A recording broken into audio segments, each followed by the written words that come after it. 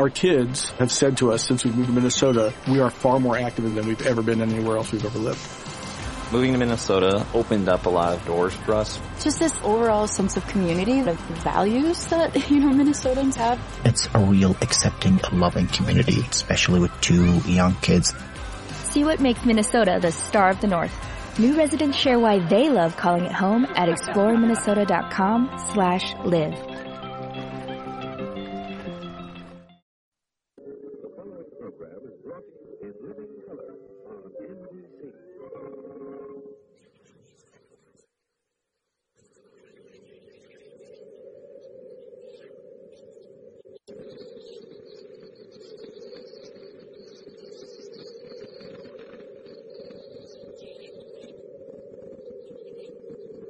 There's a great temptation to become shrill about what happened here in Detroit in July, the temptation we wish to avoid.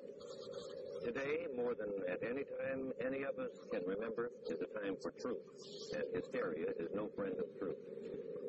Some of what you see and hear will make you angry, but if it does no more than make you angry, we will have failed in our purpose. If it does not expose you to the desperation of many Negroes, a desperation that breeds the outrageous and lawless things being said and done by some Negroes. If it does not impress you with the absolute urgency of relieving that desperation, then we will not have communicated what Black America is trying to tell White America. For we believe that the greatest single need in America today is for communication between blacks and whites. But there can be no communication between minds closed by anger.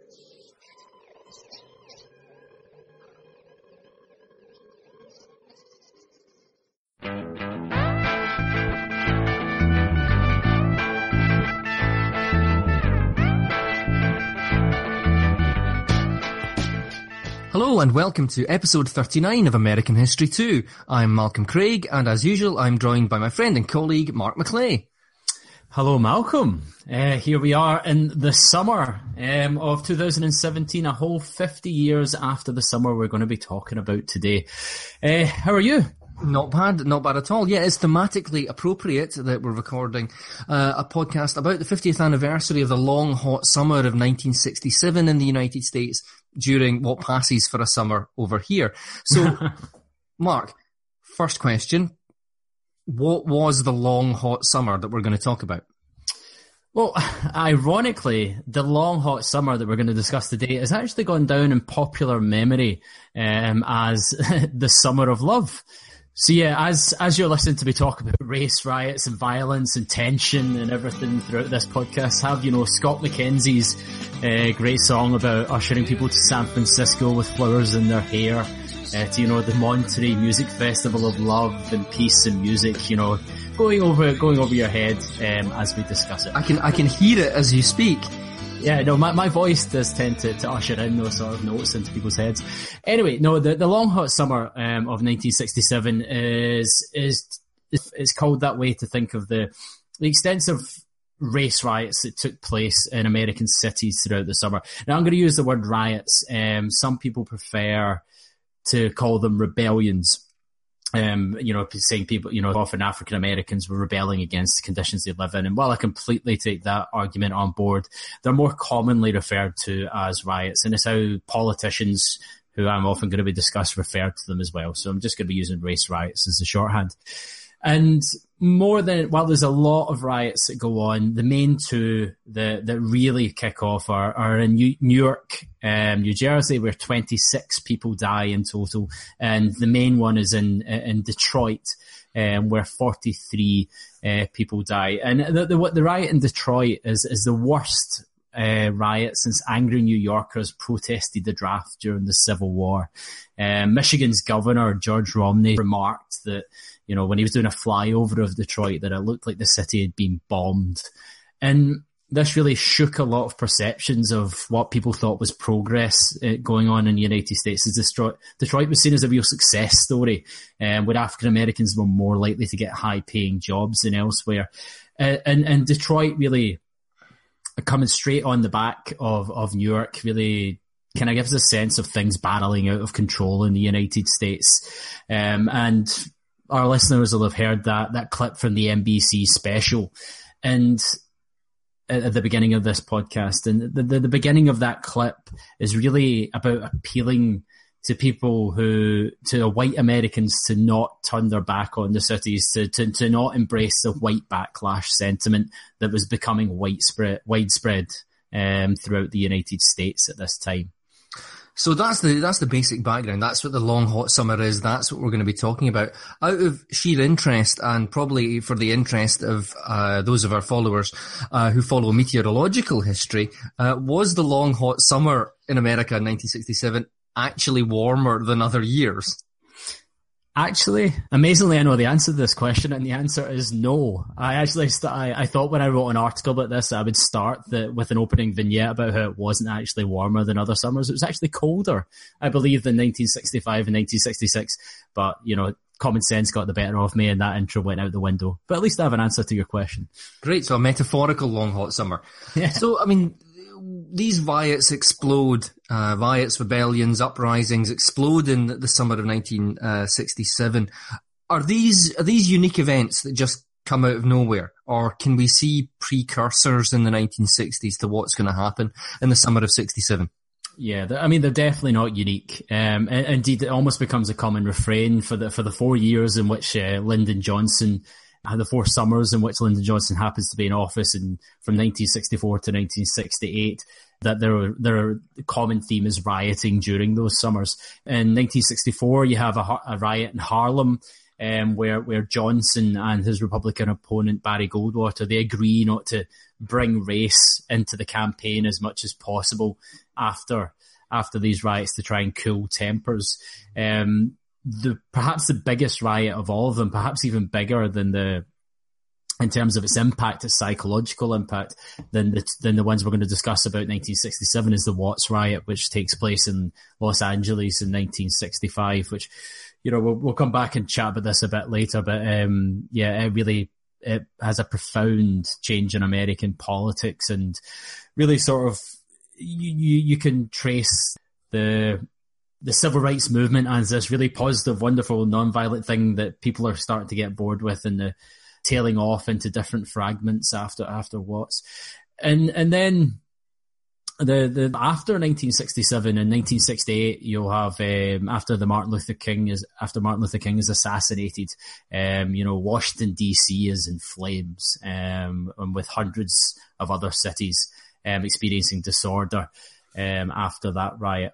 And indeed, in 1967 alone, there were 164 disorders and riots. And between the years 1964 and 1968, there were at least 329 significant outbreaks of violence in 257 cities.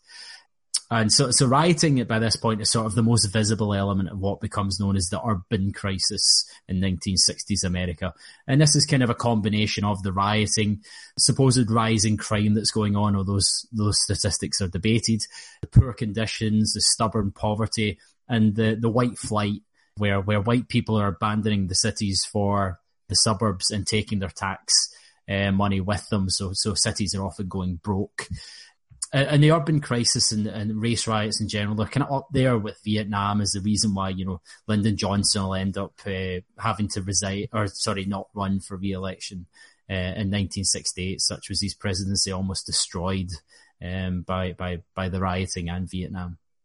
So from our perspective in 2017, there seems to be a lot of similarities with what's happened in America over the last few years. Particularly the events in Ferguson following the shooting of Michael Brown by a white police officer.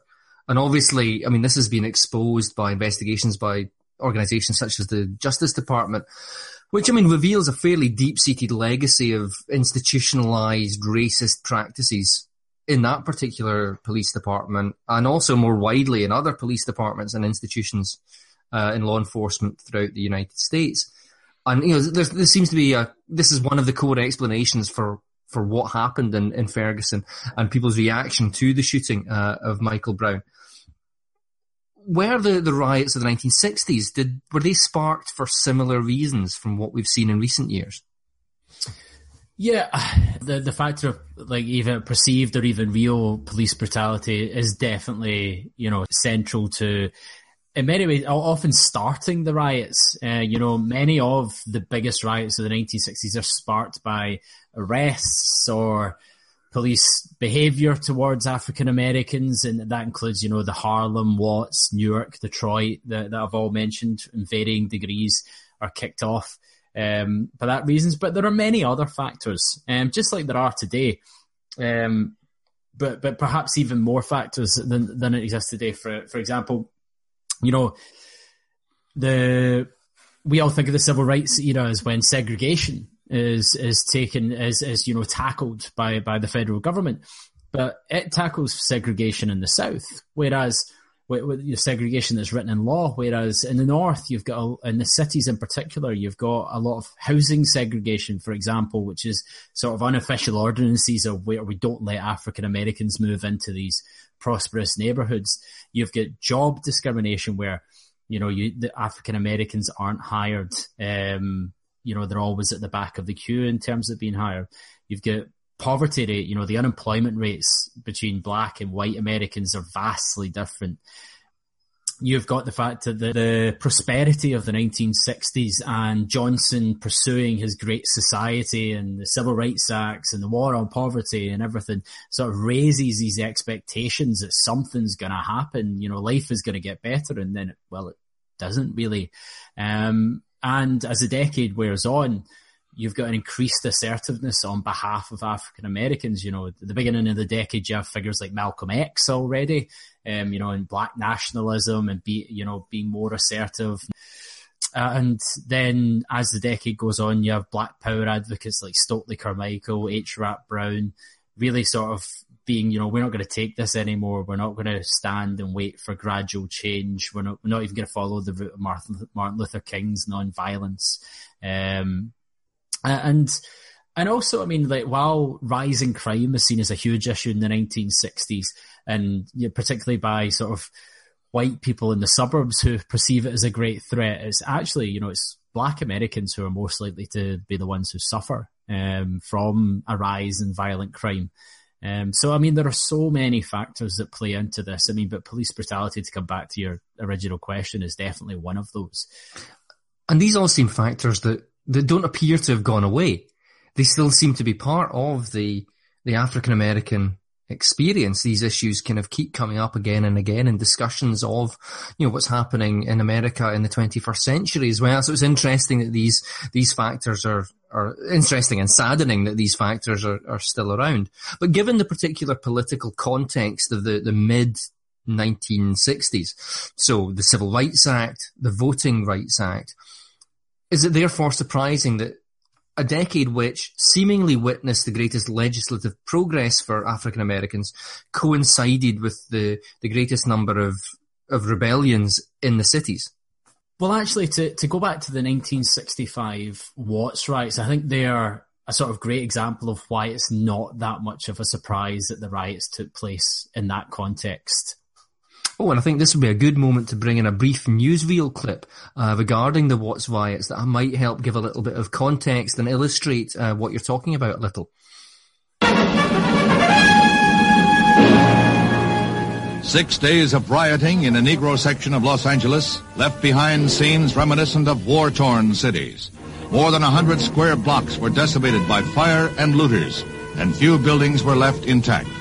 Firemen were harassed by snipers and brick-throwing hoodlums as they attempted to control the fires, many of which were left to burn themselves out. As the National Guard moved in to restore comparative calm, the losses by fire alone were put at $200 million. No attempt has yet been made to estimate the losses suffered at the hands of the looters who stole everything from liquor to playpens.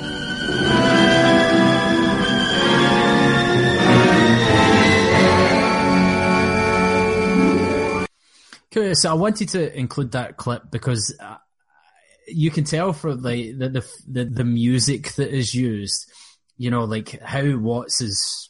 I just wanted to give a sense of how Watts is portrayed to Americans, that, it is this really scary sort of doomsday music played over the top of it.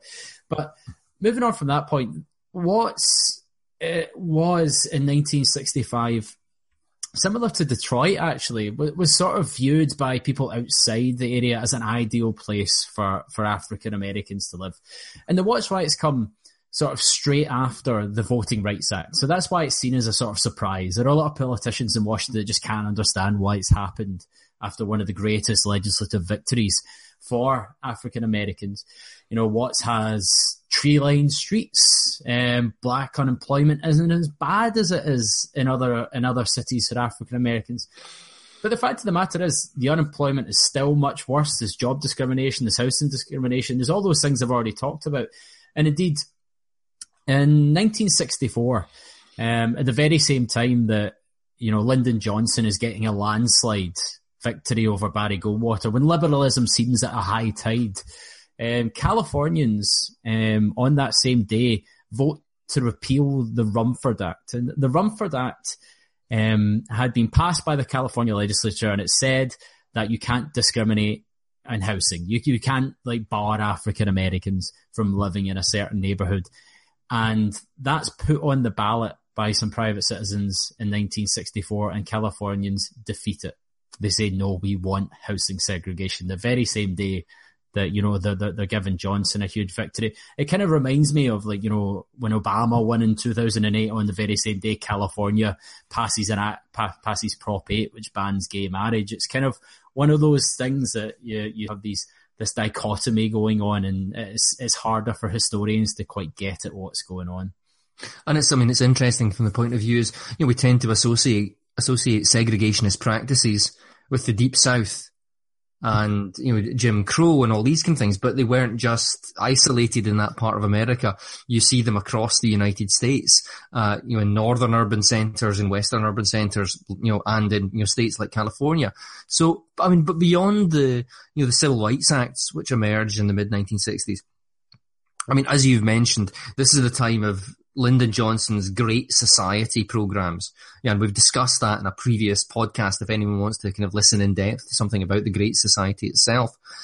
You know, this era when the government is really kind of ramping up, like, you know, social legislation, education, healthcare, and in particular your pet research interest, the war on poverty. Were these new programs that Lyndon Johnson is really pushing forward also viewed as insufficient in not addressing the needs of a wide spectrum of Americans? Yes, I mean, as you said, you know, my pet interest in the war on poverty. The war on poverty is interesting in this regard because, on one hand, the Office of Economic Opportunity, which is the main sort of body which runs the war on poverty, clearly targets African Americans. Despite the fact when Johnson launches the war on poverty, he tries to say it's all about poor Appalachians, but really they're trying to help African Americans in the cities. And some historians say this is exactly why the war on poverty fails, because not enough Americans will care about helping African Americans in the cities, particularly ones who they view as rioting and being ungrateful. And also the budget for the war on poverty is really small. You know, it's a drop in the ocean. Of the federal government's funding. And there are a lot of institutions and state and local government which get in the way of actually getting the job done and empowering poor people. And above all, the war on poverty can't provide the one thing that African Americans probably want more than anything, and that's good paying jobs. It can provide job training, but it never actually, you know, it can't provide anything you know, in the private sector or anything. And, you know, that sort of healthy self-respect that many view as coming with having a good, solid, well-paying job. Feeling like an equal member of society, being able to buy a house if you're successful in a neighborhood that you want to. Beyond the war on poverty, though, I mean, like, a lot of the Great Society, you know, take, for example, the huge amount of funding that's given to education. When are you going to notice that much of a difference overnight? Education funding takes a while to show any effect in people's lives. So I don't think that, you know, Johnson did far too much over-promising for how things were going to turn out, and is guilty of having raised the expectations. And also, just beyond the Great Society and everything, I saw my own slightly wacky theory as well as to how expectations are sort of raised in the 60s and caused problems. I mean, this is sort of the era of television becoming, you know, in almost every American household, whether you were poor or not. And, you know, television advertising, I wonder the psychological effect that had in terms of, you know, people can watch these shows now where they see what the good life is. And I don't know, like, it's just a theory, but I wonder if that had anything to do with it. I might be completely wrong, though. So, post-Watts, how does Lyndon Johnson and his administration, you know, react to this? I mean, how did they respond to what's been going on? Well, in public, LBJ comes out and basically says that a rioter with a Molotov cocktail in his hand is basically about as you know, is doing as good for the African American as a Klansman with a sheet on his head. So, you know, rather strong rhetoric. But in private, he reflects it. He sort of says, you know, I've moved the Negro from D+ to C-. He's still nowhere. He knows it. And he basically says that if he was an African American, he'd be out there rioting too. And they sort of. So does that imply that Lyndon Johnson, despite his, I mean, he's a Texan, his, you know, Southern origins, does he have a certain amount of sympathy, despite his language, have a certain amount of sympathy for African American communities? Yes, I think that's fair to say that.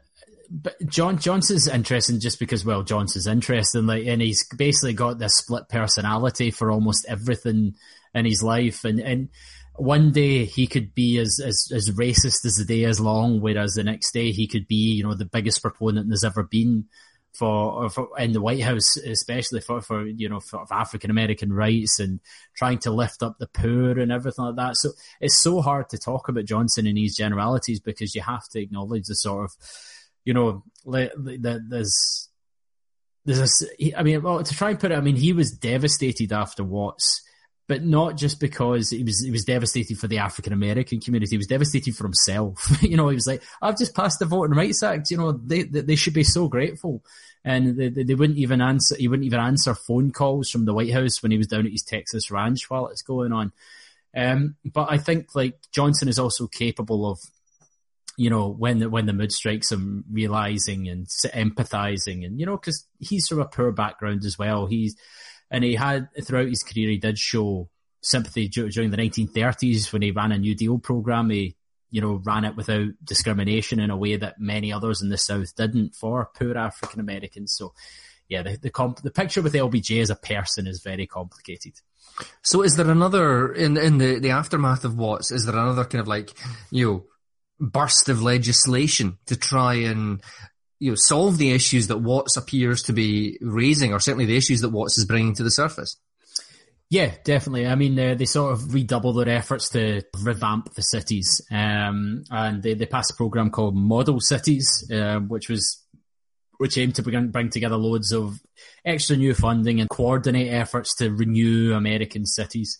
They bring in rent supplements, which are designed to allow Black Americans to sort of buy houses in nice areas. Well, poor Americans, but often African Americans. But these programs prove incredibly controversial, much more so than other Great Society programs such as, you know, Medicare, Medicaid, the aid to education, all these kind of things, civil rights acts even. And they're very much politically imperiled when the Republican Party make big gains in the 1966 midterm elections with the help of a white backlash vote. And this sort of sets up the possibility of conservative Southern Democrats being able to sort of vote with Republicans to stop the northern cities getting this extra funding and help. So you mentioned there the idea of a white backlash, and you mentioned that at the start of the podcast as well. I mean, I think we probably all think we know what that means, but in this context, what do you mean when you talk about a white backlash? So, essentially, when the Watts riots take place, what happens is you have this amazing thing where, going before the Watts riots, the American people are polled. They're polled on, you know, how do you feel the Johnson administration is proceeding with civil rights measures? And by a decent majority, they approve. No, they're doing the right pace. Things are good. This includes Civil Rights Act, Voting Rights Act. As soon as what happens, this flips on its head. And all of a sudden, white Americans never get back to thinking the Johnson administration or race, or approving of the actions of the African American community for the rest of the 1960s. I'm not actually sure how the polling goes thereafter. And you heard it in that NBC clip that we started the podcast with. That is essentially the anchor, Frank McGee, begging his audience not to have their minds closed by, because they've seen the rioting in Detroit and everything. Don't just think, oh, well, all we have to do is forget about these people or punish them. We have to actually help them. And a lot of white people had the attitude that, and some still do, that, after the Civil Rights Act and the Voting Rights Act, oh, well, we've fixed racism. Racism's blocked off. Don't need to do anything else anymore. And there are a huge chunk of voters, especially working class white voters, who fear black advancement. They dislike the war on poverty for these reasons. They fear that if job discrimination is abandoned, then, well, that's them that's going to lose their jobs, not the middle and upper class white people who are making the laws. And I mean, tensions really ramp up afterwards. I mean, in Chicago, for example, they even build a highway to separate black and white communities. Martin Luther King is, famous quote about, Mississippians need to come to Chicago to learn how to hate, that it's that violent. And you've also at this time got continued white flight out of the cities. And, when I'm asked to think about white backlash, I always remember a clip of the TV show Mad Men, which got a lot of things, I think, right about the 60s, but other things not so right. But there's a great clip where the white wife, I think her name's Betty in the show, sort of sees the rioting on television or something and goes, oh, well, maybe they weren't ready for civil rights after all. Just now sort of really position of privilege sort of commenting on African Americans without much knowledge of what's going on. And there's a whole bunch of assumptions bundled up in that kind of one line there. That unfortunately we don't have time to explore in any particular detail. Maybe one of these days we'll dedicate an episode or two to Mad Men and its historical context. Yes, which would be interesting in and of itself.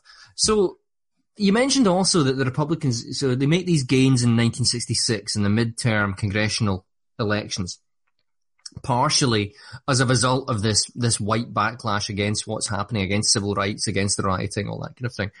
But I mean, it seems a bit ironic that in those elections, the Republicans also managed to elect the first African-American senator since Reconstruction, the decade in the 19th century after the Civil War, in the form of Edward Brooke from Massachusetts. Now this all seems a bit odd. I mean, is there a way to square this particular circle? And did Brooke himself have much to say about the riots, given he's, coming into the Senate in the aftermath of them? Yeah, so to answer your question about the Republicans first, so a lot of Republicans actually, first thing first, most Republicans aren't race baiting, not especially conservative at race at this point. I mean, some are, some aren't, but a lot of them aren't openly stoking the white backlash at this time, but they still benefit from the sort of loss in faith in Lyndon Johnson and the Democrats that the white working class in many cases sort of have with the Democratic Party. And for example, Charles Percy will be elected as a senator in Illinois despite the fact he's quite liberal on racial issues, but his opponent was even more liberal on racial issues, so he takes the flak for that. To come on to Edward Brooke, or Ed Brooke as he was known, who is quite a fascinating character. Oh, we're using that word fascinating again. Yeah, I said it and the alarm bells went off. But Brooke was born in a town that, sort of said he was born right beside a town that was so segregated that an African American needed a written pass to pass through that town. He came from near Washington DC. And he would actually go on to be awarded the Presidential Medal of Freedom by Barack Obama before sadly passing away in the last few years. And Brooke was a real key player in the politics of the urban crisis.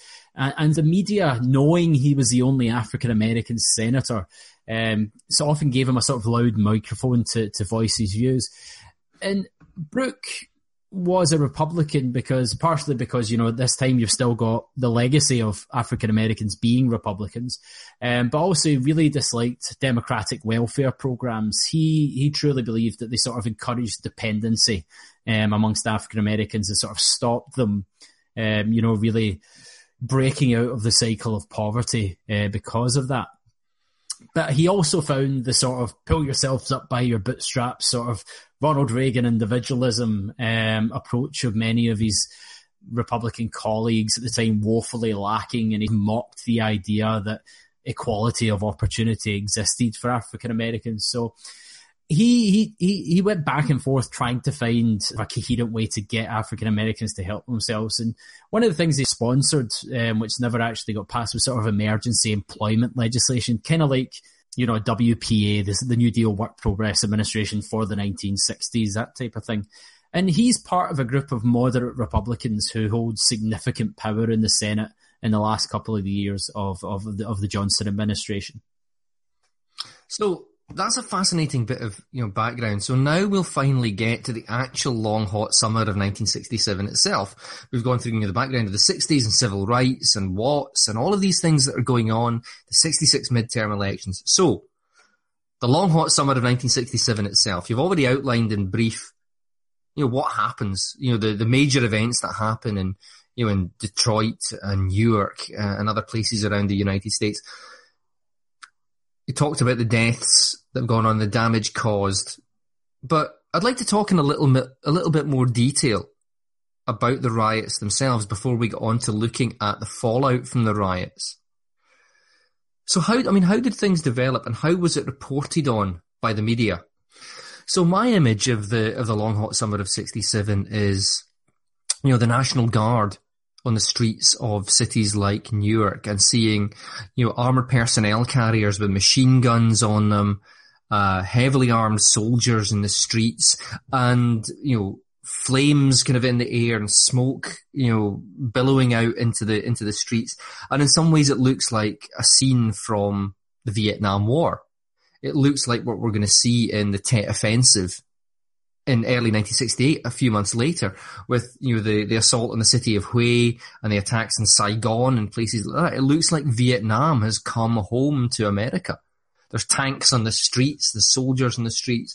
People are kind of, soldiers are firing at alleged snipers all over the place. This seems a common theme, the idea that the police and the army were being attacked by snipers and everything. This seems to be a persistent theme. How true was that? So to take the snipers point last, there's still a lot of debate on how true that is, that there were snipers firing on the police or on the army. I mean, a debate I kind of don't want to get into because I don't know the answer, because it's just one of these things, a back and forth between both sides. But I think the image you outlined is about as accurate as an image as I could outline. Actually, I mean, to me, when I think of the riots, I just think chaos, chaotic scenes of people, like, because they went on for days. I mean, these weren't a case of they rioted one night and then that was that. The Detroit and the New York riots go on for a good 4 or 5 days, I believe it is, each time.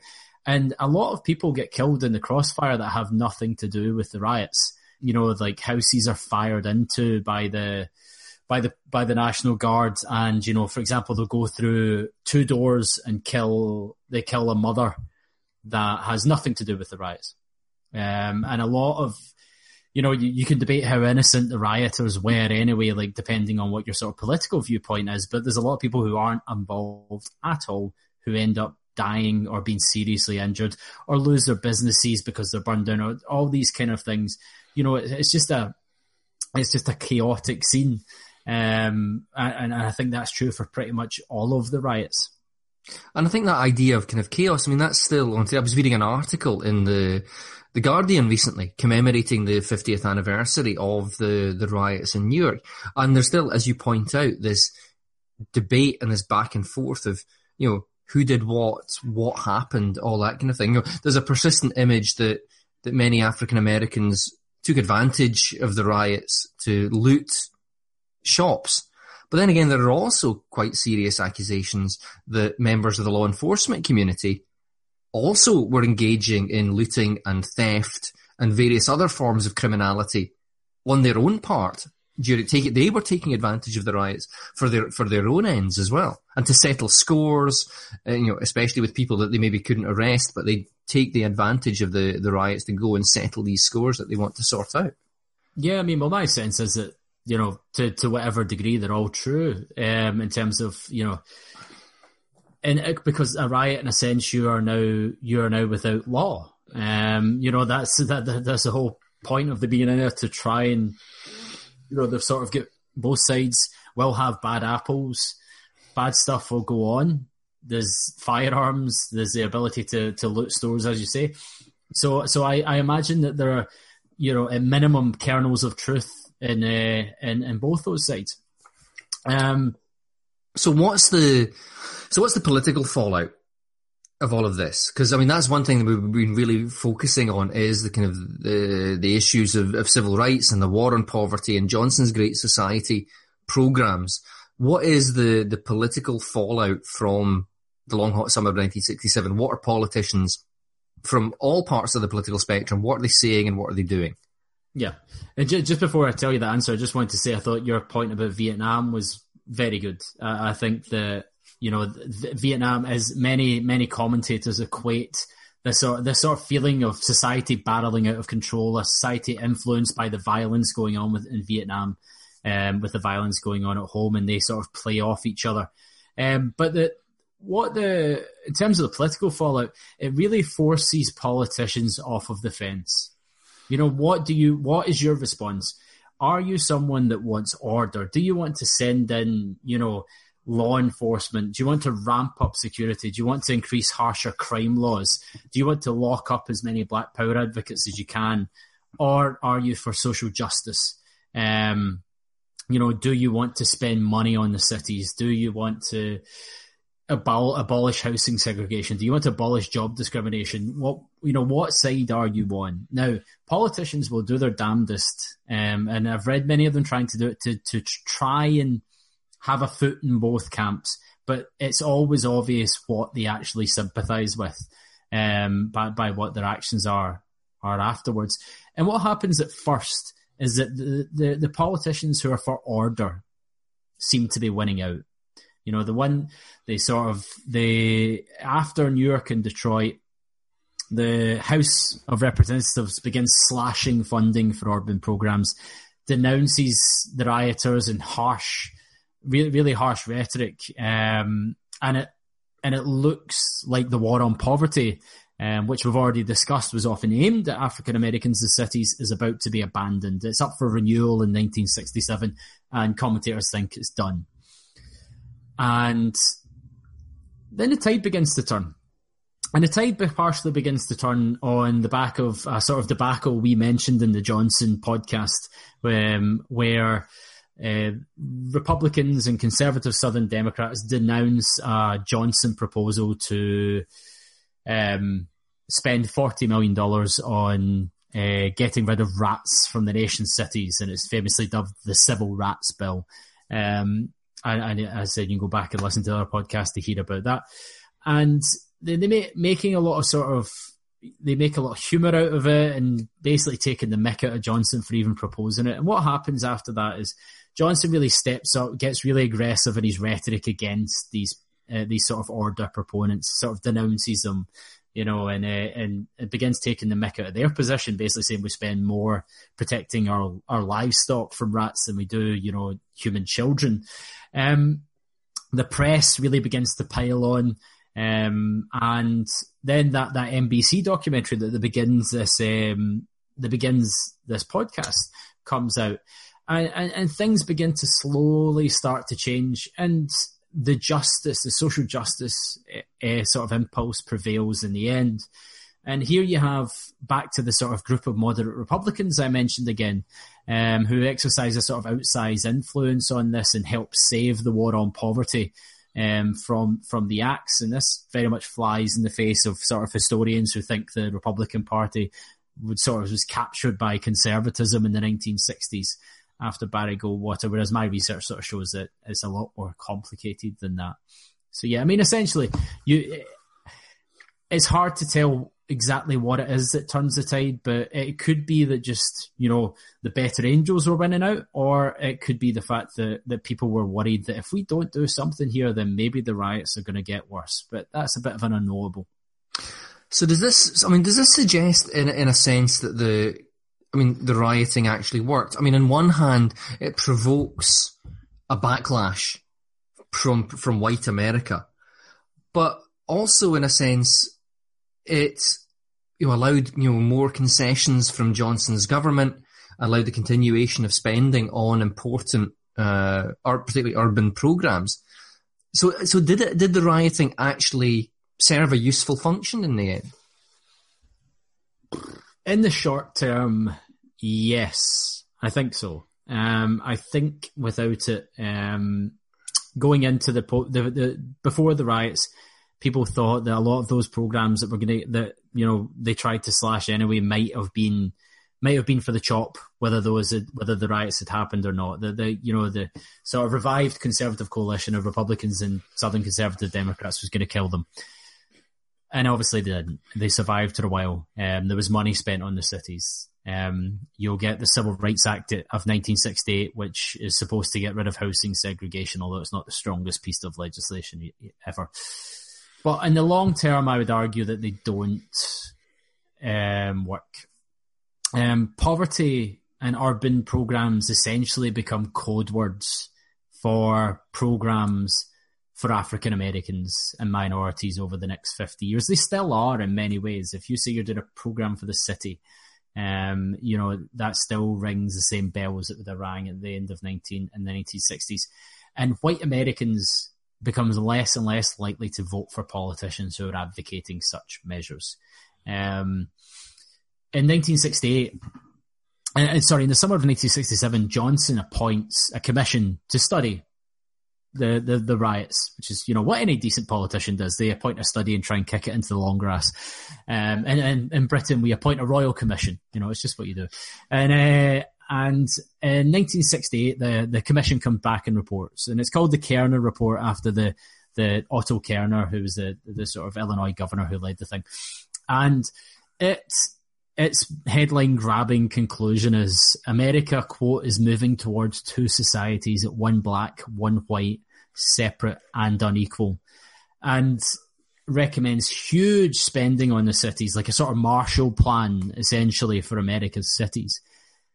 As soon as it's released, LBJ puts it in a drawer and it never sees the light of day, because he knows that, he's a very pragmatic politician. He knows its recommendations are now politically unrealistic, that white Americans just don't want anything to do.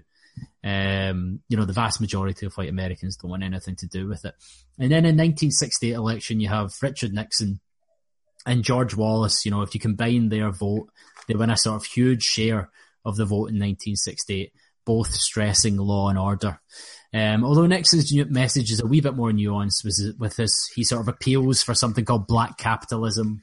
For the next 30 years, sort of 30, 40, but even now, like the conservative Republican message on not giving funding to sort of impoverished communities has been in the ascendance when it comes to American politics, and partly that stems from the riots of the 1960s.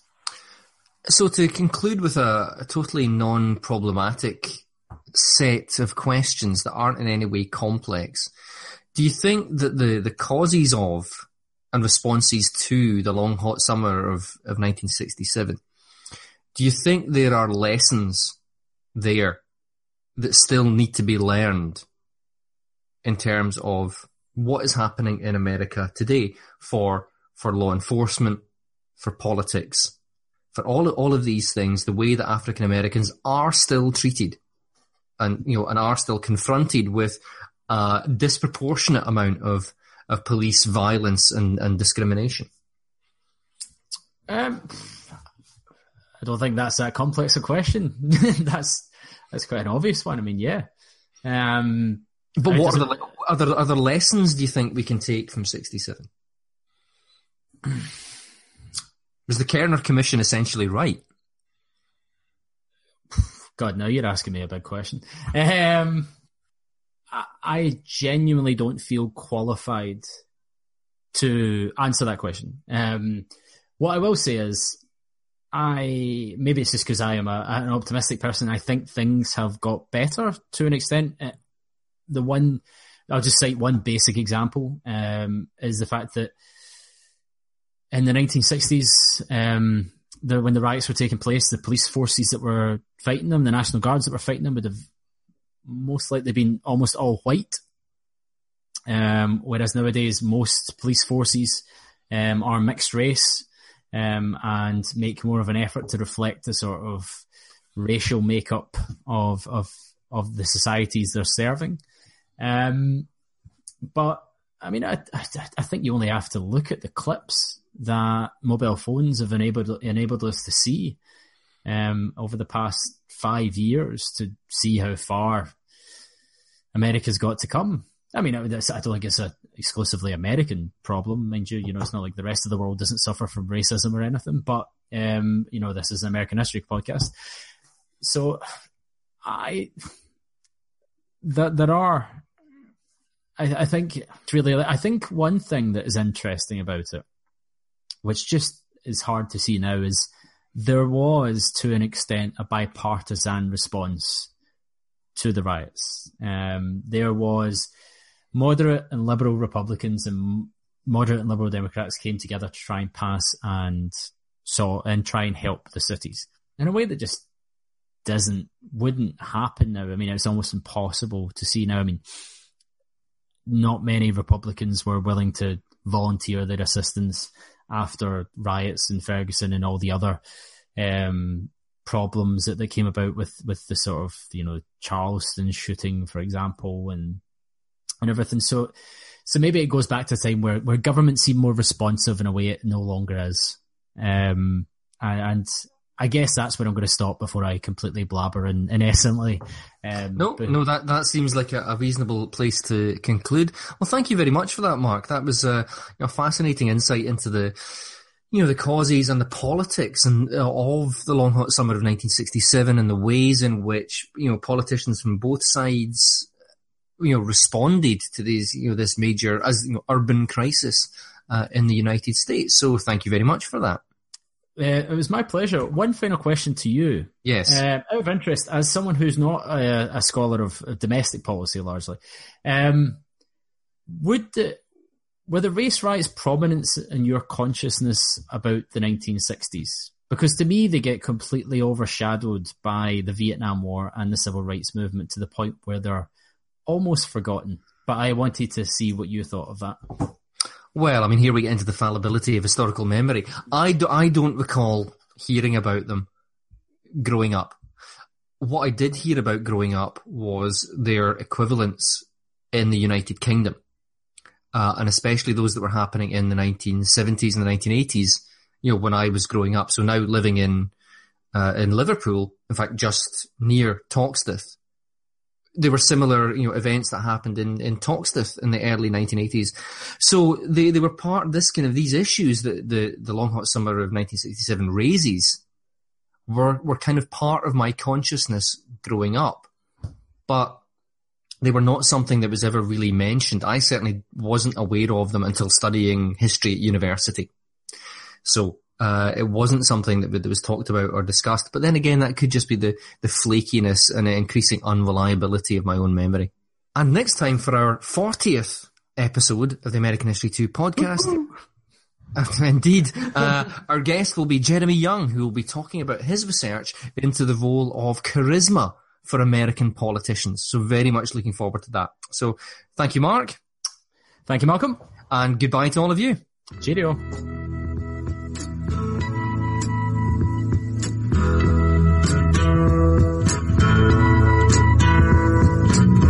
There's something happening here, but what it is ain't exactly clear.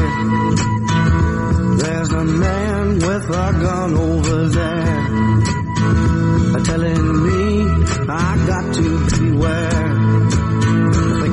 we stop. Children, what's that sound? Everybody look what's going down.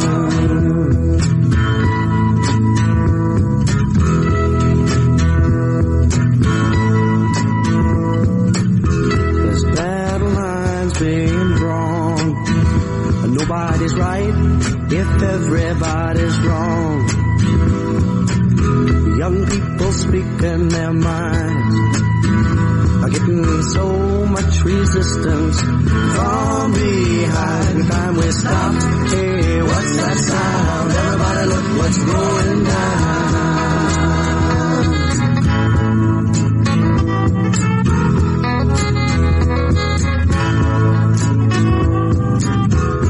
What a field day for the heat. Street, singing songs and a carrying signs, mostly say hooray for our side. It's time we stop. Hey, what's that sound?